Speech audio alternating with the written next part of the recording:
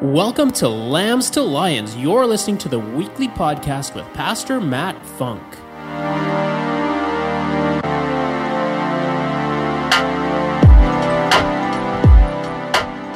Good morning. How's everybody? Good. Well, I have the honor this morning of bringing you the word. Pastor Matt asked me last week or something, and I said, yes, I'll do it. So we're going to be looking at Ephesians chapter 5, 1 through 20. But before we get to that,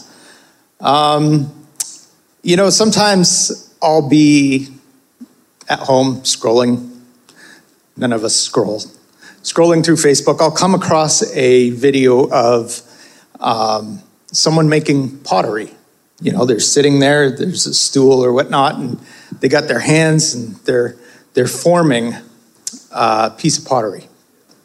And I always thought it was fascinating to watch how pottery is made. They're going there, they're making a specific design, and usually the end product is a bowl or a vase or something. And if you grew up in grade school, it would have been an ashtray or a mug or something. So I always thought, but picture, if you will, for a moment, someone sitting on a stool. I see the stool back there. I keep looking back there because there's a stool back there. Hands deep as the clay spins, sweat dripping from the brow, motion with the clay as it's spun around. Round and round. The smoothing out of rough edges into a concise design, yet not designed the same. Each with a different purpose and design. Usually by the end it's hand-painted or something and comes out looking beautiful.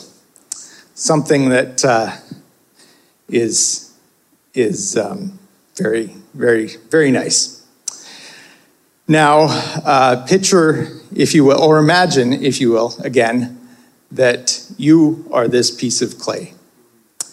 And I would suggest to you that the person sitting on the stool is Jesus himself. And now go with me on this.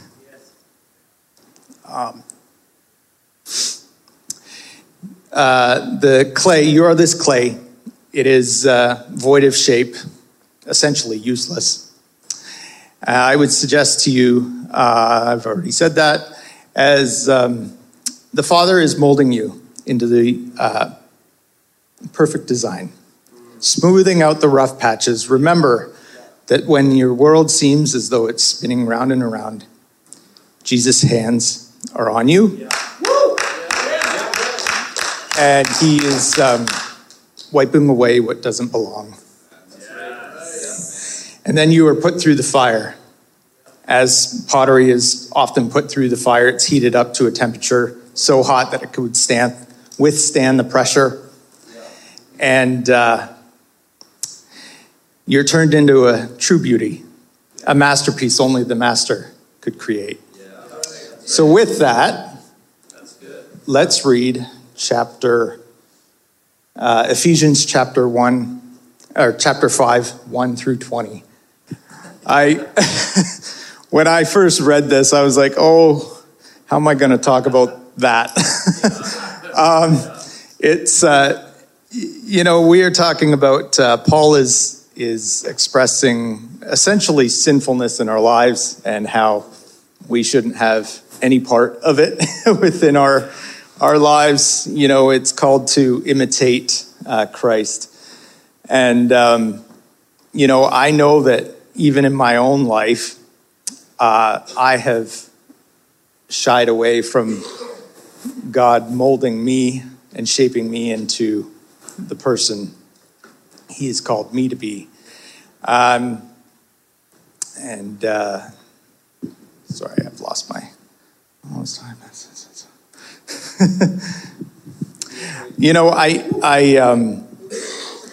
Sinfulness, the topic of sin within church is, I don't believe, a very popular one to talk about. especially when it comes to our own sin. But clearly God takes it seriously. It's a slippery slope. If we're not careful, we can draw us away from the Father or not to him. Before you know it, you can find yourselves having that wandering eye or laughing at that joke that we probably shouldn't be laughing at.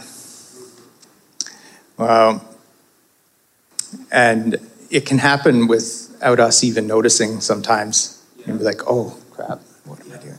So I think it was Darren that actually asked the question a few weeks ago when he was doing the promo for the internship. He's like, is it possible for you to be a Christian for a long time and still lead a life of sin?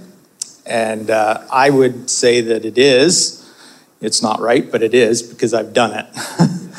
And I know that at times I've shied away from God's handiwork and the masterpiece he wants to create in me in my own life. Sometimes there's fear. Fear, not the healthy kind of fear, not the fear that is reverent to God, but fear that not trusting that Jesus will shape me and mold me into something I don't want to be. Maybe you felt this way too.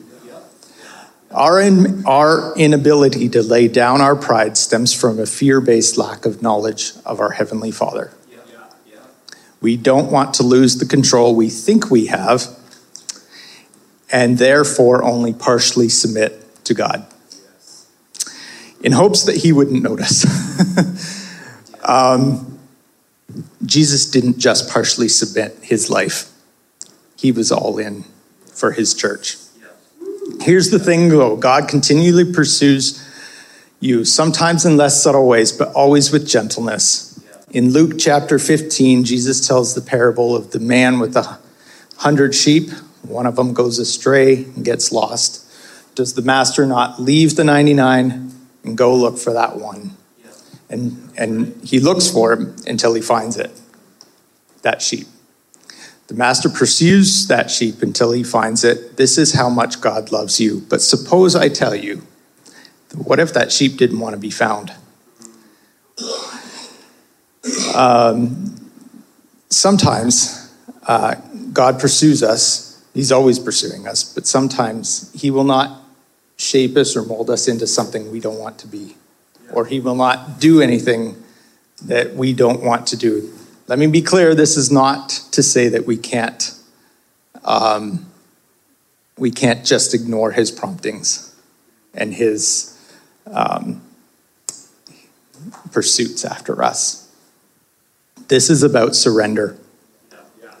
Christ Jesus surrendered himself on the cross so that we could have the ability to get on our knees and surrender before him. To completely give up control is not an easy thing. In a world that tells you to be the best, go after your life, take care of yourself, be self-aware, and don't forget to take care. All these things are good, but I believe that when you are completely submitted to or surrendered to the Father, there's a level of contentment that we have no matter what's going on. His will fill you with, his spirit will fill you with joy, and his will becomes our will. Not my will, but yours be done, Jesus said. Talk about a life of surrender. The more we lead a life of surrender, I believe it's easier to be letting God control our life. This brings me to my first point, or question. What are you willing to surrender in order for Jesus to mold you? Maybe it's taking that thought captive to the obedience of Christ. What is that thing, if you could name it? Give it to God. He can handle it. He's certainly not surprised by it. One of the greatest things God did was send, when Jesus ascended to heaven, was send us his Holy Spirit. His Spirit is the one that comforts us when we need to be comforted. He is that still small voice we hear. He convicts us when we have missed the mark. But he is the unsurpassable peace that often confuses people. There is a power to his presence that is felt deep. Point number 2, remain pliable. Do not harden your heart to the point of immoldability. Reminded of the pottery and the clay, water is what has helped keep the clay moist and moldable while it is spun. This is what it comes down to. It comes down to your heart. So stay pliable. Let the spirit of living water wash over you as the potter shapes you and molds you into something beautiful.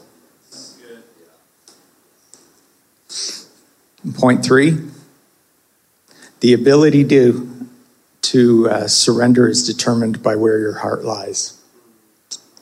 Is your heart in tune with God? Does he have your heart, or have you become really good at faking it? Fake it till you make it doesn't really work in this scenario, and Jesus will see right through it. He died for your heart. He gave up his heart so that you could give him yours. The reason Paul tells us to abstain from these sins, such as lust, greed, gossip, etc., was because God wants his best for us and for you and I, and he knows that the abundant life will not be full when we allow such things in. We must guard our heart, armor up. One of the beautiful things in this passage is that Paul gives us the remedy. I believe, there's the first part is all about sin and this and that and how we should not have part of it in our lives. But he also tells us that, sing a new song, speak life over one another, worship God with joy. And this is how you lead a life worthy of your calling. My takeaway is, I was just looking at the clock. I thought I had more time. Anyway, my takeaway, a fully surrendered heart is an ongoing daily practice. Let us pursue the Father with as much intensity as he does us. His love, his grace, and his mercy go so far beyond the human mind can comprehend. My encouragement to all of us, including myself, is that we allow the potter to mold and shape and keep molding and keep shaping us into his image. For we were once in darkness, but now we are in the light of the Lord. Let us walk as children of the light. Ephesians 5:8.